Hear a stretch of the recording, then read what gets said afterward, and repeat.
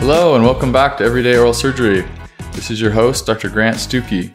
I'm an oral and maxillofacial surgeon practicing in Denver, Colorado, and I really appreciate you tuning into the episode today. Thanks to all those who have emailed and texted me ideas about topics for the podcast or guests they want to hear from.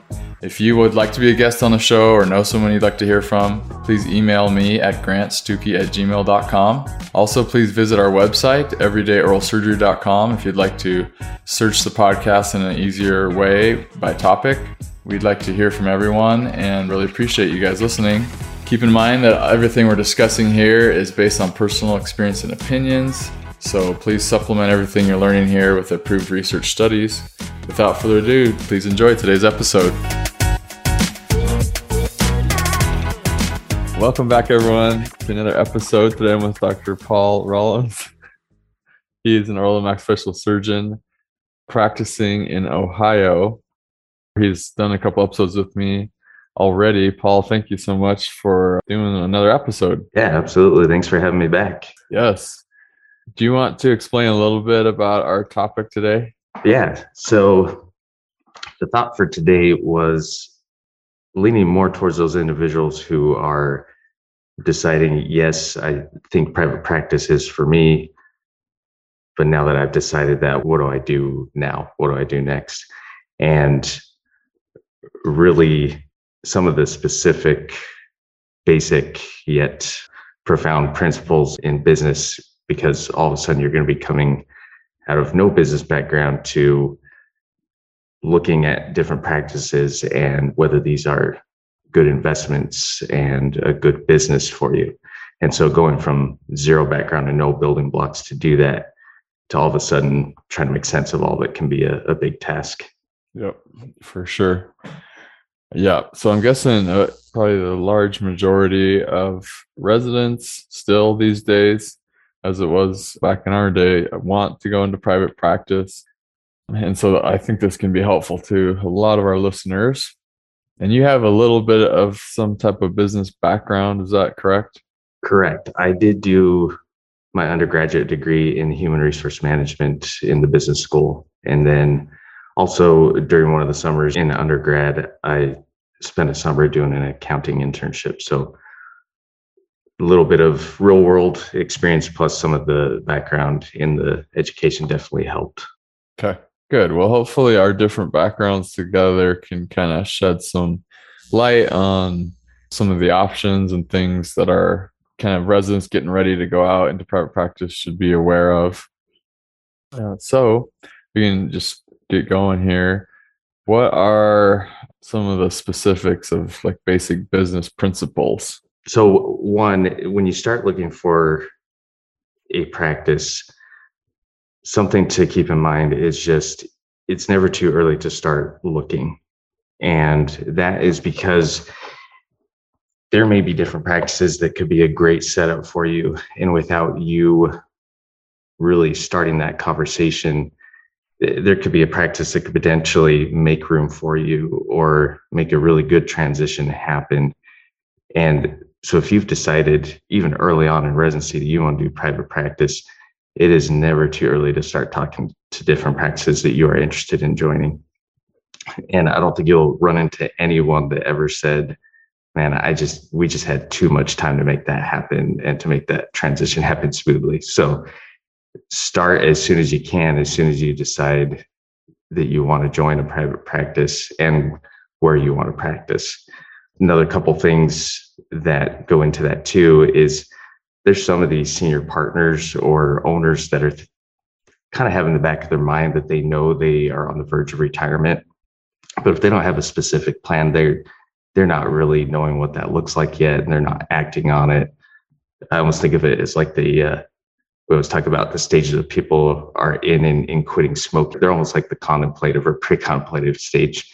But if you start talking to them, they might see a specific plan where they could get out of their practice and retire. So, and then last but not least, it's the competition. So you are in direct competition with all of the candidates who are going to be finishing your year, and not even just the residents, but there's going to be other individuals that are in private practice settings or other settings that they're just not happy in, and they're going to be looking to to transition somewhere else too.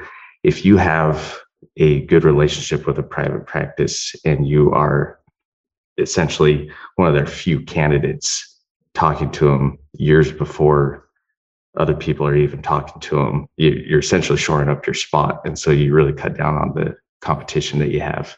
Yeah, that's a good point. So let's say you still have a year or two left and you kind of really have set up a good relationship. You think you want to join a practice and a place you want to be. Kind of where, should you go from there, and how should you evaluate that practice and make sure it really is a good fit? And especially since today's topic is more on the business side of things, this is assuming you've already decided that you feel you fit in there. It's the right place for you. Now you got to look at the numbers. So when you first talk to them about numbers, they are most likely going to give you something like a non-disclosure to sign, essentially saying that you are looking at their private information and their financials, and you're not going to take that and use that in some other form or disclose that to other people. But then once you get that sheet, or many times today it's going to be an electronic file or a PDF, something along those lines, and you're going to open that up, and there's just going to be pages of numbers, spreadsheets, balance sheets, one of the overall simple things that you're going to be looking at, and it may not be labeled as such, but they're called balance sheets. So a balance sheet is essentially a snapshot of the financial health or situation of a business. And it's over a period of time. So it doesn't tell the years and years of stories, but usually it's like a year period. It could be a 6-month period or maybe even a quarter. So pay attention to the period of time that it has captured. And every balance sheet, the overall equation that it is your assets are going to equal your liabilities plus your equity.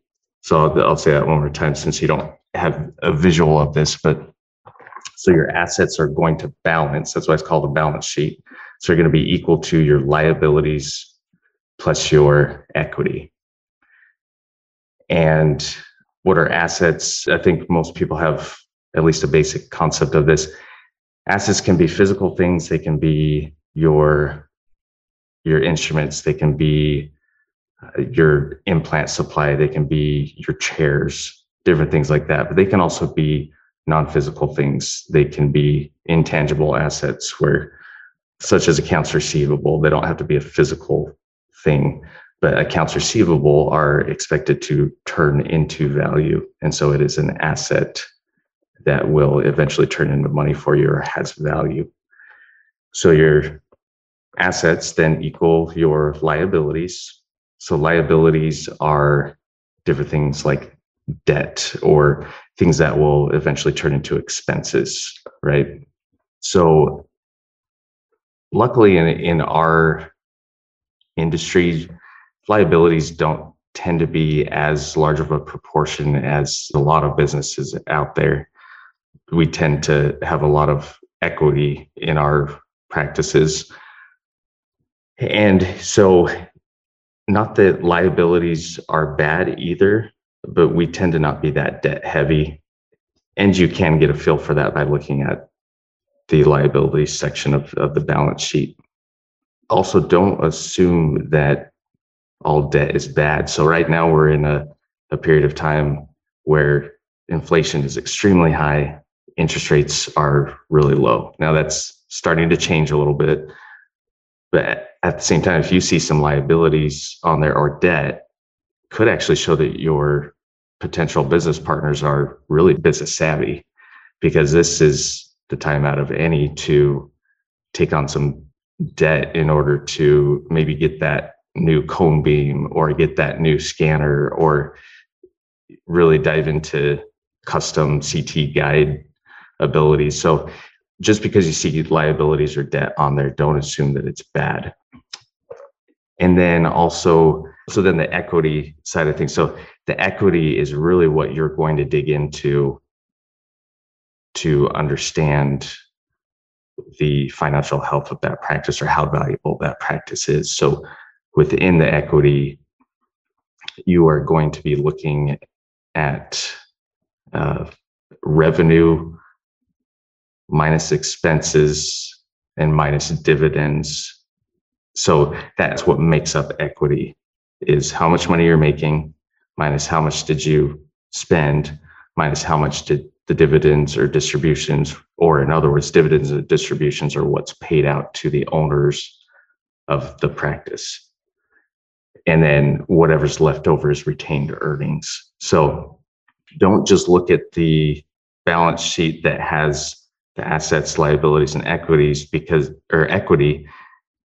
that retained earnings part is just going to be what's left over at the end of the year. So what you really want to dig into, they'll likely have a different sheet that really breaks down how the equity or retained earnings ended up being that final number for the year. Okay. This brings up a good point. I think I've looked at several practices and kind of run through some of these sheets. I think with oral surgery practices, there's often question of like, what actually are you buying? If you're talking about buying into a practice here, as opposed to being an associate. So when you're buying into a practice, part of what you're buying is the hard, stuff that's there, like you're saying, the assets, your cone beam, your equipment, things like that.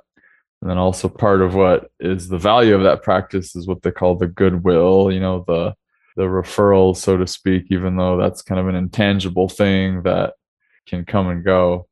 You have to think about the situation too, because if you're taking over a practice completely and you're a solo practitioner, those referrals don't necessarily always transfer over 100% because they may not like you. They might have a good relationship with the previous doctor, and maybe their first impression of you isn't the greatest, and they decide to not stick with you. Where if you're doing something like a group, it's a lot easier to let that transfer over because there's still members of your group that those referrals like and know. And so you're more likely to be able to capture that quote unquote goodwill. Yeah, that's a very good point. I noticed too, as far as trying to figure out, okay, how much, money does this practice actually make? We can mention the difference between production and collections. Do you want to talk about that a little bit? Yeah. Beware and pay attention to what people are saying, because everyone loves to say the production number because it sounds the best. We all want to sound like we're producing tons of money. And granted, oral surgery is a great field and we do well, but also your production is not your revenue. And in many ways, I feel like throughout training, they made it sound that the difference between production and revenue was just because they weren't able to collect on whatever they produce, because everyone talks about if you're an associate, make sure that you're paid on production and not collections. Well, at least in my experience, it's not so much not collecting money from patients. It's more you're writing off a fair amount of money with insurance companies. Some of that will depend on how insurance heavy your practice is. If you go for a all cash practice, of course, that's not going to be as big of a proportion. But if you are a provider for these different insurance companies, you might be writing off 20% just right off the top. And that's just because insurances will only allow you to charge a certain amount of money for different procedures if you are in-network provider. And so automatically you write that number down. And so you can raise your fees all you want, but when you see one of those patients, it doesn't matter. You can only do the allowable fee for those procedures. And of course, there is a difference. If your practice is really bad at collecting, then yes, there can be a difference too. Also, there's going to be different things like write-offs that if you do something for a patient, or if it's just you're trying to help a patient out or even some of the referrals and their families or different individuals like that, you'll just be writing the production off. And so it doesn't truly become revenue, because revenue is when you actually receive money. Yeah. One thing too, so expenses, So you mentioned like revenue is basically kind of what you're collecting minus what you're paying or what your expenses are. In an oral surgery practice, real quick, most of our expenses are probably the biggest one is payroll, right? Utilities to keep the lights on and everything to keep your actual practice going. And then there's maybe your expenses for materials, sutures. I mean, but that's low. We don't have big material expenses like the general dentist, like lab fees. Maybe there are some of that with if you're doing a bunch of all on fours and kind of doing stuff like that. But the average oral surgery practice is pretty low on stuff like that. Right. And overhead is a number you like term that you hear a fair amount, right? What's your overhead on that? So once again, as you're looking at this retained earnings or equity section, this is where you'll get an overall idea of what your overhead is. So one term to point out, anytime you're looking at these sheets, if you see a net something, so it could be net income, it could be net revenue, it could be blanking on it on the other net terms, but anytime it's saying net, that is saying that is after things have been taken away. So your net income is after you've taken away the expenses. Okay. So just a cue that when you're looking at these sheets, you see a net something that tells you that something was taken out. So then figure out what was taken out to make it a net value. So as you're looking at overhead, your expenses divided by your net revenue is going to be what your overhead is. So you have to spend money to make money, and this is your cost of doing business. So yes, it is the paying the employees, the paying for the sutures, and like you said, the good thing is even within the world of dentistry compared to the other specialties for general dentistry, we tend to have pretty low overhead. And I would say you'd probably average anywhere from 45 to 55. So it's really easy just to say 50% overhead. There's going to be outliers either direction for sure.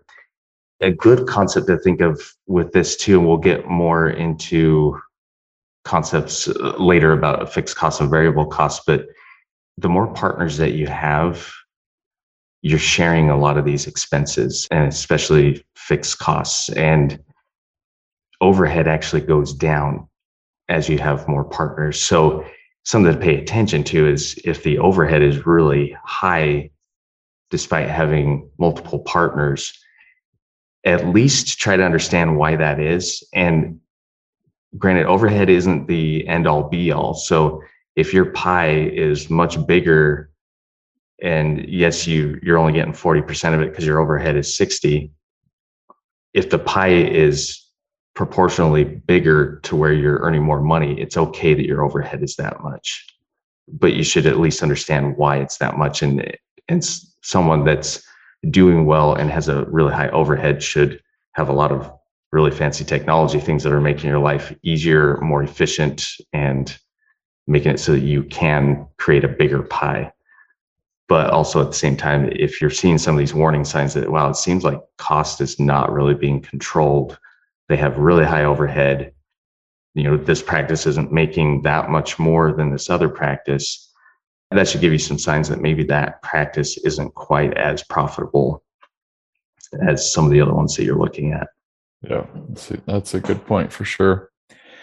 As far as when you're looking at some of these more detailed expenses and trying to decide and figure out, how well the practice is run, salaries versus dividends or distributions.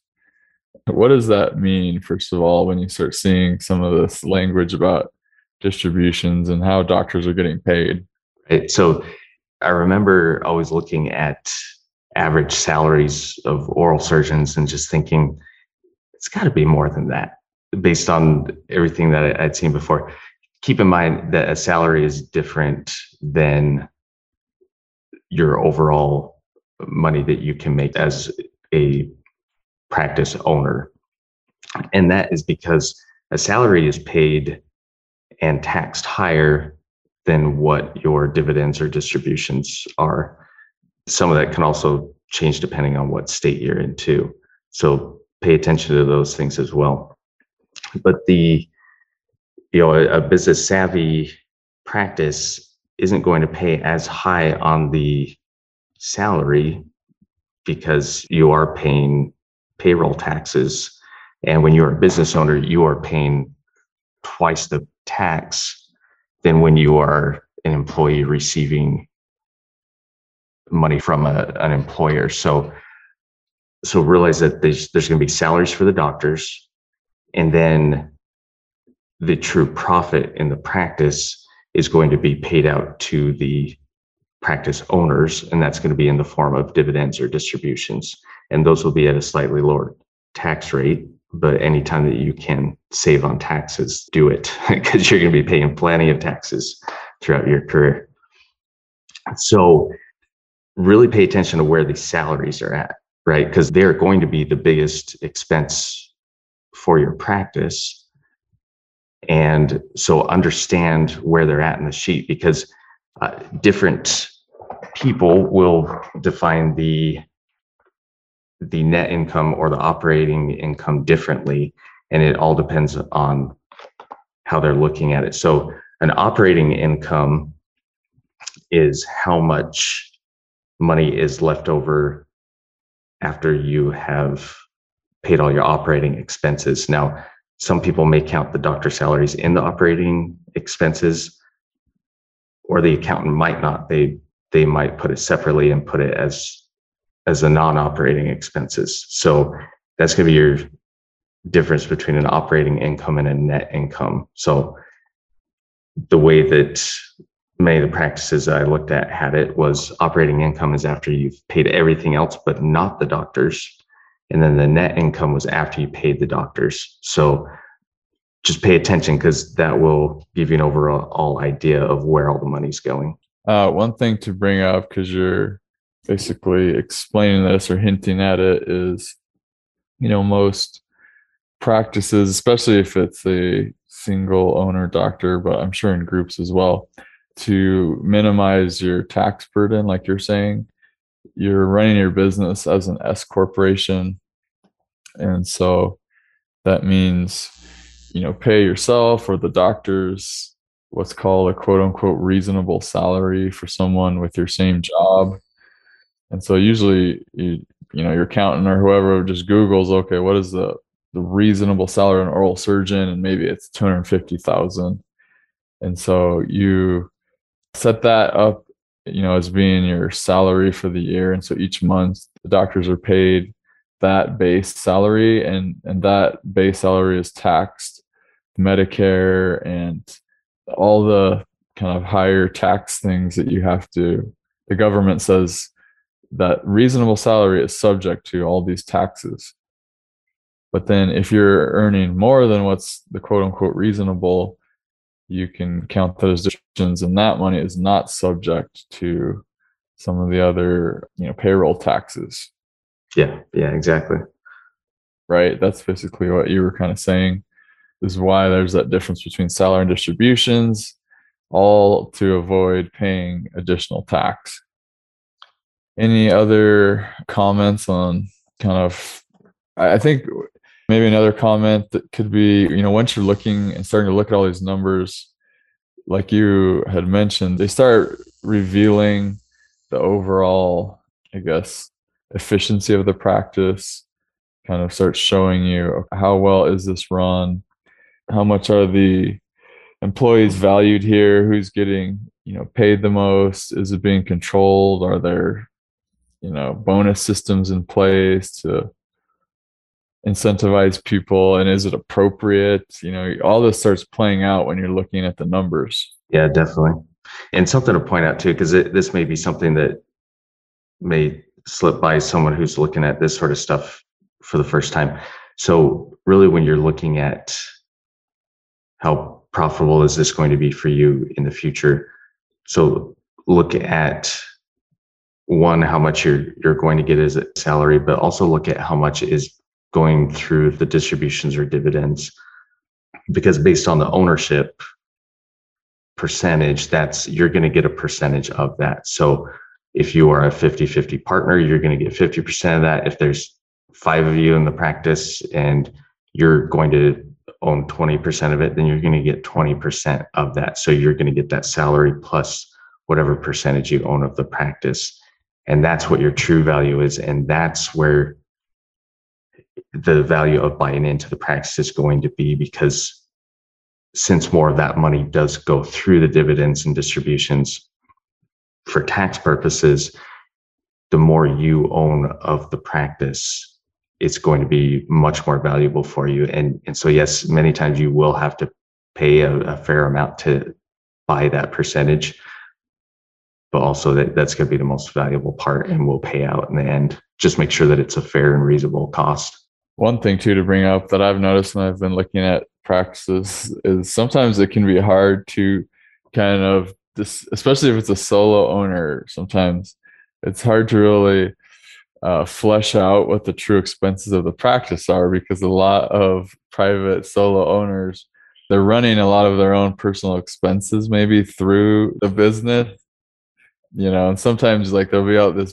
big section on the repairs, and you're like, how did you spend this much money on repairs? And they'll say something like, oh, well, actually a lot of that is kind of stuff I did on my home. I just ran it through my business. And it can be kind of messy to figure out, really what is the true expense that this practice has when someone's meshing it over into their own life. That's very true too. It's something to pay attention to, because there can be, don't take anything I'm saying here as your overall advice, because you'll have a lawyer, a good accountant. So make sure you run stuff by them to keep all of your expenses honest, and that you're not going to run into any issues if you ever get audited. But that doesn't mean that everyone feels that way. And so you may find some shady things being done as quote unquote business expenses, especially in that setting where it's a solo practitioner, because they don't have a partner that's keeping them honest in some of those things. And so you can find out that there's some shady expenses going through. Yeah, good point. Okay. As far as fixed cost versus variable cost, can you kind of explain some of this for us? This is one of those other basic principles that it can really help you as you are looking at all of these different costs throughout practice. So when you're evaluating, but then also once you're stepping in and all of a sudden helping make the decisions that control these things. So a fixed cost is something that it doesn't matter if you open the doors, if you had to shut down for a couple of weeks, a fixed cost is going to happen regardless. So a good example of this is rent. So whether you open your doors, if you are gone on vacation for 2 to 3 weeks and you make zero money during that 2 to 3 weeks, it doesn't matter. You still have to pay rent. And so that is a fixed cost regardless of whether you are creating revenue or money for your practice. Another example is a salary. And that could be an employee, or that could be an associate doctor, or it could be all the doctors in the practice, that typically will all have a salary for that reasonable salary. And those are all fixed costs. So then you have variable costs, which those are going to increase as you do more work or make more money. So implant supplies is a real simple thing to think about, where you are going to increase the variable cost of your implant supplies the more implants that you place, which is perfectly fine because implants have a good margin, meaning that there's some overhead, but you are going to make good money on it. And so that's a good variable cost. And then an hourly wage. And I say this with a caveat, because almost like in research, where a lot of times we like to control all these other variables so we can pay attention to one variable, cost can be the exact same thing, and business can be the exact same thing, where you're going to control everything else in a certain paradigm just so you can evaluate something, but it may be something different in a different setting. So an hourly wage if you open your doors, you're going to be paying employees. If you don't open your doors, you're not going to be paying them. So when you're looking at it in that aspect, it is a variable expense. However, if you are at the practice already and you're already open, all of a sudden that hourly wage is in that time or that moment a fixed cost. You're paying that employee no matter how many patients come through that door. And so if you have someone who cancels or an open spot on your schedule, that's a fixed cost. And so anything that you can do to fill that gap and make money. So if you can get an emergency patient in and fill that gap with making some money, you are paying for what is now a fixed cost, if that makes sense. And then there can be mixed costs too. And that's where there's a portion of it is fixed and a portion of it is variable. And a real easy example of that is an associate who you're paying a salary and they're paid on production. So if they don't show up to the practice because they're out on vacation for a week, you're still paying them that salary. So that's a fixed cost. But if they are at the practice making money, they're also getting paid on production. So that's a mixed cost example. And we touched on this a little bit before, but with the fixed and variable costs and overhead, the fixed and mixed costs are shared as you add more partners. And even a lot of your variable costs really aren't that expensive with oral surgery. And so the amount of money that you can make by adding a surgeon is pretty drastic because your earning capability is very good. And that's why the more partners you have, the lower your overhead is. And at the same time, all principles in business, there's a law of diminishing return. So at some point, you're going to reach a maximum value of adding another surgeon, right? So at some point, your office is only big enough for a certain number of surgeons. And then you have to change your whole setup if you add another surgeon. And so that's why there is a certain limit, but at the same time, the general rule, the more partners, the lower overhead you're going to have. Yeah, that's helpful to understand both from an owner perspective and from kind of an associate or someone kind of trying to buy into the practice. And real quick, so you're in a group practice, correct? I am. Three of you, or how many? Yeah, three of us, and one partner is part-time, the senior partner. So we think of ourselves as 2.5. Got it. Okay. Just maybe to get your own experience, like, did you understand all this when you were kind of first buying in, or did a lot of this come after the fact, or how did you gain this knowledge? A little bit of both. I do feel like I was lucky in having some of that business background beforehand. So a lot of the overarching concepts I understood, yet at the same time, even when you learn all these concepts, it's completely different for every single industry. So really, until you are working in it and you're seeing it and seeing all the parts and pieces moving within the practice, you don't have a full grasp on it. And so really a lot of it does come with experience and looking at things, and with seeing the overhead costs different. Sometimes it's easy to say that, but then you wonder, okay, I'm joining the practice. Is this actually going to happen? Are the costs going to come down? And yeah, truly, when you looked at the overhead, when I eventually got up to speed, you could see the overhead of the practice come down as we had another surgeon in the practice. So, but yeah, I definitely didn't have all this stuff down as I was looking. You will learn far more in your years of practice too. Okay.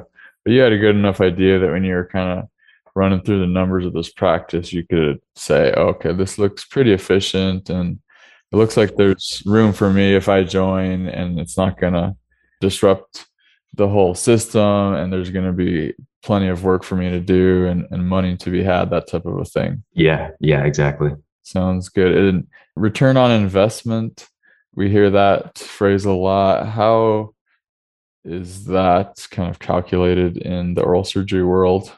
So return on investment. So think of anything that you are paying for in practice as it should either generate value or it should be necessary. So as an example of something that's just necessary, licenses. So you have to have a license to practice. So it's just necessary and it's a cost. You have to pay for it. Malpractice insurance, another example. It's just necessary. You have to pay for it.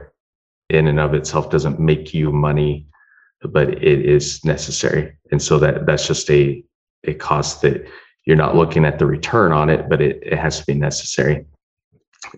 Anything else, you should be looking to make sure that it generates value. Don't think that value has to mean revenue or income. That's typically what people are talking about. And especially when you're calculating a return on investment, then yes, it is going to be something that makes you money. But let's say buying a coffee brewer for your staff so that they are happier, that makes you zero money. At the same time, if your staff is happier and it gives them that little thing to be excited about, or have that at work so that they have one less thing to think about trying to get in the morning, then hey, you just created value, but it didn't make you any money. So that's still, things like that can still be a valuable thing to buy. Everything else that you're wanting to create income out of, a return on investment is going to be your net profit. So remember, net means you took something out of it. That's the cost of the investment. So return on investment equals net profit over the investment times 100 so that you get a percent number. So some of these numbers I'm going to throw out are just for the sake of making them simple calculations. I know they may not be 100% realistic, but let's say you're starting up a practice and they have 0 implant supplies. So first, that's going to be a steep thing to jump into.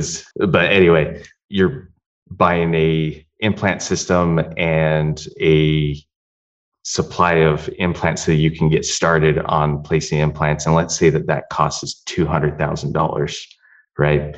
But let's say that if you pay that $200,000 over a year, you're going to be able to place 250 implants, which you can charge $600,000 for. So your net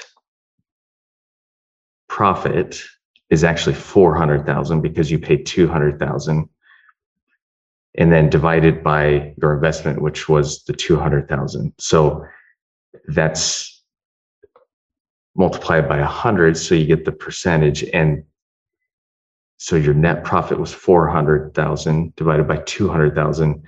And so your net, or your return on investment, is 200%, if that makes sense. And that's just a real broad, easy example. You're going to have different kind of machines or instruments or tools that you could invest in, and you really want to have a grasp on, is this going to help us be more profitable or is it not? And sometimes it's really easy to calculate what net profit is going to be, and sometimes it's really challenging. And I would say some of the more challenging ones are the difficult to measure things. So time is a very difficult thing to measure, how much time you're creating or how much time you can gain by investing in things. In that same sort of sense, people are very valuable in your practice, but it is so hard to measure. If people weren't valuable in your practice, no one would have any employees and you would be the only person in your practice doing everything. But no one practices like that. And that's because people add value because they create time for you. And it really is challenging to measure, do you need another employee to help free up time? Do you need another employee to make you more efficient? And you'll really see that when you have good employees, they create more time for you. And your time is so valuable that creates a lot of value.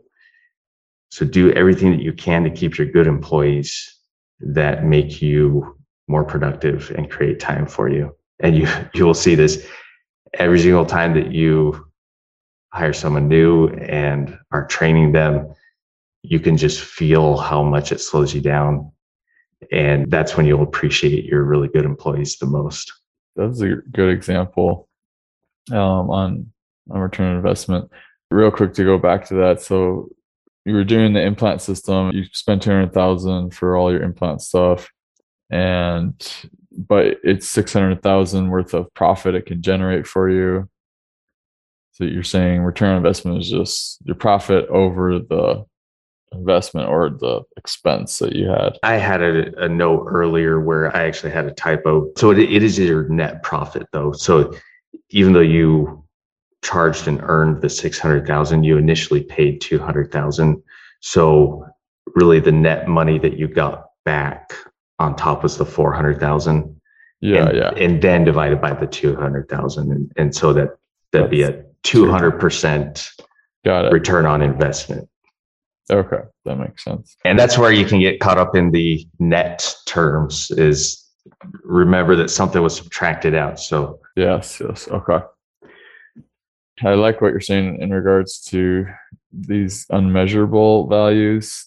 I think maybe just with more time and experience, you can better and accurately assess this, but it's always difficult, I think, when you're talking about time and people and how valuable employees are. I think you can also get stuck in a little bit of what's it called, like I don't know what I call it, like the Bermuda Triangle situation, where you have these employees that are really well trained, and you know how painful it is to train new employees. And for some of us, it's more painful than others. Other people enjoy training, but I think we can all agree it's painful to some degree with brand new people. But some of us, it's so painful to train new people that we value the existing people so much that those people can kind of keep demanding raises, and you can get stuck just paying these people unlimited amounts and getting abused by certain employees because you're so terrified of what will happen if they leave, and oh no, I have to train new people, and I just hate that so much. I've experienced there's got to be good systems for you to train new people so it's not so painful, that you have the ability to say, hey, like, here's your value, and if what we agree on for your value isn't the same, then I'm okay letting that person go and finding a different job, and not kind of just throwing all the numbers off whack just because I'm so afraid to let this person go or to train someone new. Right. And don't be afraid to let someone go just because they have experience. Sometimes, and we've learned this too, some of those same people that are acting that way towards you also create a lot of tension in the practice. And if you get a sense of that happening where they're bringing down morale or they're a toxic employee, but yet you are worried about letting them go because they do create value for you, and you see the value they create, and so you're scared of letting them go, you can find someone else that will eventually fill that role too. And you may feel the loss for a bit, but you will be surprised at how good the morale of the practice can be when you get rid of those toxic employees.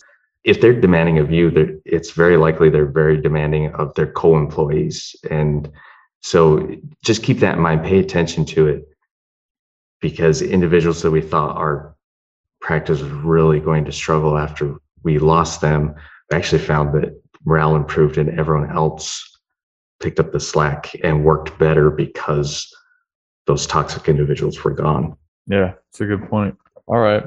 So I had literally just saw this the other day because this was a question one of our employees asked, and so it made me think of the time value and employees. This is kind of a more boring example, but it's literally just because I got asked it the other day. But anytime there's a tool or a service that does free up time, since time is valuable, now your time is the most valuable, but that doesn't mean that time isn't valuable for your employees either. So anything that they may be asking for that could free up their time, think of what that task is, how long they are doing that task, and how much that is costing you to do that task. So we were asked about getting a shredding service to do all the shredding for all our documents, right? And so your initial response is, man, I don't even want to look into that because that's just a whole extra service. That's another monthly expense. But really pay attention to some of the details, and that'll help you make the decision. So let's say you're paying an employee $20 an hour. Well, if that person's spending multiple hours an entire month shredding papers, you're paying $20 an hour for that person to shred papers. And so I looked up what the service would be, and it's $130 per month. So really what I'd need to show is that individual is spending 6.5 hours or more shredding paper every month. And if that's true, then that service makes sense because I'm already paying over $130 a month for someone to shred papers. Turns out she's not spending that much time shredding papers. That's how you can look at it, because you are paying these people to spend time doing stuff. And so then, as an example, maybe a compromise, let's say she's shredding papers for 3 hours a month. Well, I'm already spending $60 a month to have her shred papers. And let's say there's a shredder I can buy for $300 that allows her just to put the stack of papers in and walk away. And that cuts her time down to maybe about an hour a month. Well, we're saving $40 a month by getting that shredder. So really, in a little over 7 months, I've paid for the shredder, and I have a happier employee because she's not spending so much time shredding. Kind of a boring example, but at the same time gives you insight into this is stuff that you can think about. Really pay attention to the time and the cost of things. And then when it comes to your time is very valuable. So even all these little things that can add up, if you can save 1 minute in time because something's more efficient, and you do that for every patient for a full day, that might clear you time to get in one more emergency. So let's say you clear 30 minutes in your day and you're able to see one more emergency patient. By the time that you do an exam, extract a tooth, do a graft, at the very least, you're probably $700 to $1,000 range, depending on what your fees are and what kind of x-ray you had to take, or if you had to take an x-ray. All of a sudden, 30 minutes is very valuable, where maybe that same patient you get in an implant will shoot. Then you just turn that 30 minutes into $3,000 with everything added up. So think of your time as very valuable, and it doesn't take much to be able to pay, for example, a new employee. So if at the end of the day, you're wanting to get in an emergency, but you notice that every day when it's coming that time when you are trying to squeeze in that last emergency, that you're just waiting on someone to become available to clean a room to be able to get the emergency patient back, that might be your time to add one more employee. Because if you add a new employee for, let's say, $30,000 a year, and you can add 10 more emergencies that are immediate implants for the entire year, well, you've paid for that employee. So just like before, there's a law of diminishing returns, where at some point you'd have so many employees sitting around that adding one more employee isn't going to allow you to see another patient. So you do have to pay attention to that. But at the same time, realize how, if you can just become that much more efficient, how much easier it is to make money on your side of things. Good examples. That really helps me to understand it. So I think, we've kind of gone through some of the things to look for and ways to assess some of these practice documents you get or information you get about practices. From the resident graduating perspective, once you've kind of gone through all this, I think in your mind you have to decide, okay, is this an efficient practice? You have to assess who it is that's running the practice, and are they open to my efficiencies, and if I see holes and things that can be improved, can I do that? So there's all these extra questions now that kind of start coming into your mind that you have to try and answer. A lot of them are intangible and you're kind of guessing, but I think this is a good start to at least say, hey, here's where the practice is, and is this kind of something I'm comfortable kind of fitting into and joining? Where do you take this information once you have it, Paul? So one, I would look at a couple different practices just so you have an idea of how a practice can compare to other ones. It is challenging because, like you said, there are all these intangibles that you don't know. Even though everything may seem like a good fit, you could find that maybe it isn't once you get to that practice. And so, but I think the overarching thing you'll find is many of our colleagues are very open and good about being that person that you can talk to ask these questions, to get advice. And so I reach out to people, because we have a very good network of people, and we have good people in our profession that are always willing to help. And we were all on the receiving end of help at different times, of advice that helped us. So don't be afraid to reach out and maybe get a second opinion on some of the practices and what you're looking at and things that you're noticing about the practice, or maybe some of your concerns, and talk through some things. And because it is a big decision and it's a big task to be going through all this without all the experience yet. And so people can always be at a lot of value in helping you figure these things out. Yeah, I agree 100%. I think it's important to ask a lot of questions, to the practice owner that you're consider joining, because that in itself will kind of give you a view into, well, how rigid is this, business system? How flexible is it? Because if I see, oh, well, maybe I want to make these changes, you need to ask about that first. If you can tell they're kind of like, well, that's a hard no on that one. I've done it this way and I'm never going to change. Then you either have to be okay with that, or you have to say, that's going to make me a little uncomfortable because this aspect of the practice to improve on is really important to me. And it sounds like they're not willing to do that. So questions to the owner, but then also, like you're saying, questions to experienced people. There's ways to kind of share this information with more experienced, colleagues, professors, friends.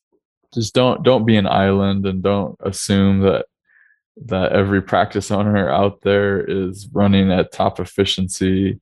Make sure you're running this stuff by other people, and because it can be so complicated, and you're already so busy as a resident, it's hard to really hash through some of the stuff without experienced help. Right. And don't be intimidated by the business side either. Yes, you may have very little experience in it, and it's a whole new realm of things that you haven't done yet and you don't have tons of experience in. At the same time, you've gone through some of the most vigorous testing, schooling, training that there is for any sort of profession. Don't let the intimidation of unknown information or the ambiguity of business keep you from really diving into it. You are smart. You are intelligent. You can figure this stuff out. You can learn this stuff. And shoot, there's plenty of people that will help you along the way. There's plenty of people that want to take your money and still help you along the way. There are so many resources out there. You can become a very good business savvy person. Don't think you have to shy away from it, because you can do challenging and tough things. You've made it this far. You can figure out a business as well. And I would just add too that oftentimes when I'm looking through some of these documents, I'm kind of the mindset of, where can improvements be made and where can more money be made that's being lost? Because sometimes a practice has a lot of added value that's there, but isn't being utilized. Almost like real estate, right? Like, because I buy and hold rental properties and sell and flip things. I've done that in the past. And so if you're like going into let's say a 2-bedroom condo, but there's like a den there that could be made into another 3rd room easily by putting a door and a closet and stuff, you can increase the value of that, like, by putting $5,000 into making an additional room. Boom, you could flip that, for $30,000. And similar thing with practices. Oftentimes there's certain areas that can really be added to, and you can be going through this and being like, oh wow, if we just do these little tweaks, that would equal big changes in the income of the practice. So keep an eye on that, and then ask questions to figure out how likely it is to get that stuff done. Right. And I think the more you can dig into things and be business savvy, and let's say you do have some partners that might be resistant to a concept, if you can really show them the value that it creates, there's not a lot of people that will say no to created value. Granted, that you want to make sure that you joined individuals that are willing and open for changes. So that's definitely something to pay attention to when you're deciding what practice to join. But then when you're in the practice, if you can really dig into the numbers and show them how, look, if we get this new cone beam and it is going to cut down on the time because this other cone beam, we have these problems, and then it ties up our Panorex and this and this and this. If you can show them how much time is created and how much value is created by doing this different investment, that's going to be much easier sell to your partners rather than, oh, I just want to spend X amount of money on this new thing because, and they're thinking, well, this works fine, and that just seems like a fancy toy. But if you can really show them it creates value, you're much likely to practice the way that you want to and become more efficient. Yeah, I love that. That's great. Awesome. Well, I think a lot of good information here. If people have questions, are you okay if they reach out to you, Paul? Yeah, definitely. Same here. Reach out to me. We'll put Paul's email in the show notes and mine as well. Yeah. But I think that was a good review. Yeah. Well, thanks for having me again. Yeah, sounds good. Thanks for your time. And let's keep in touch and do some more episodes. All right. Have a good one. Okay, you too. Thanks. Thanks for listening to this episode of Everyday Oral Surgery. Once again, please email me at grantstuckey@gmail.com if you have any topics you'd like to hear about, guests you'd like to hear from, or if you yourself would love to be a guest, please email me or text me at 720-441-6059. And I also just love hearing from people. If you enjoyed the podcast or learned something from it or talked to a friend or connected with someone because of the podcast, that just makes my day. So please shoot that correspondence over to me, and I will see you on the next episode. Thank you.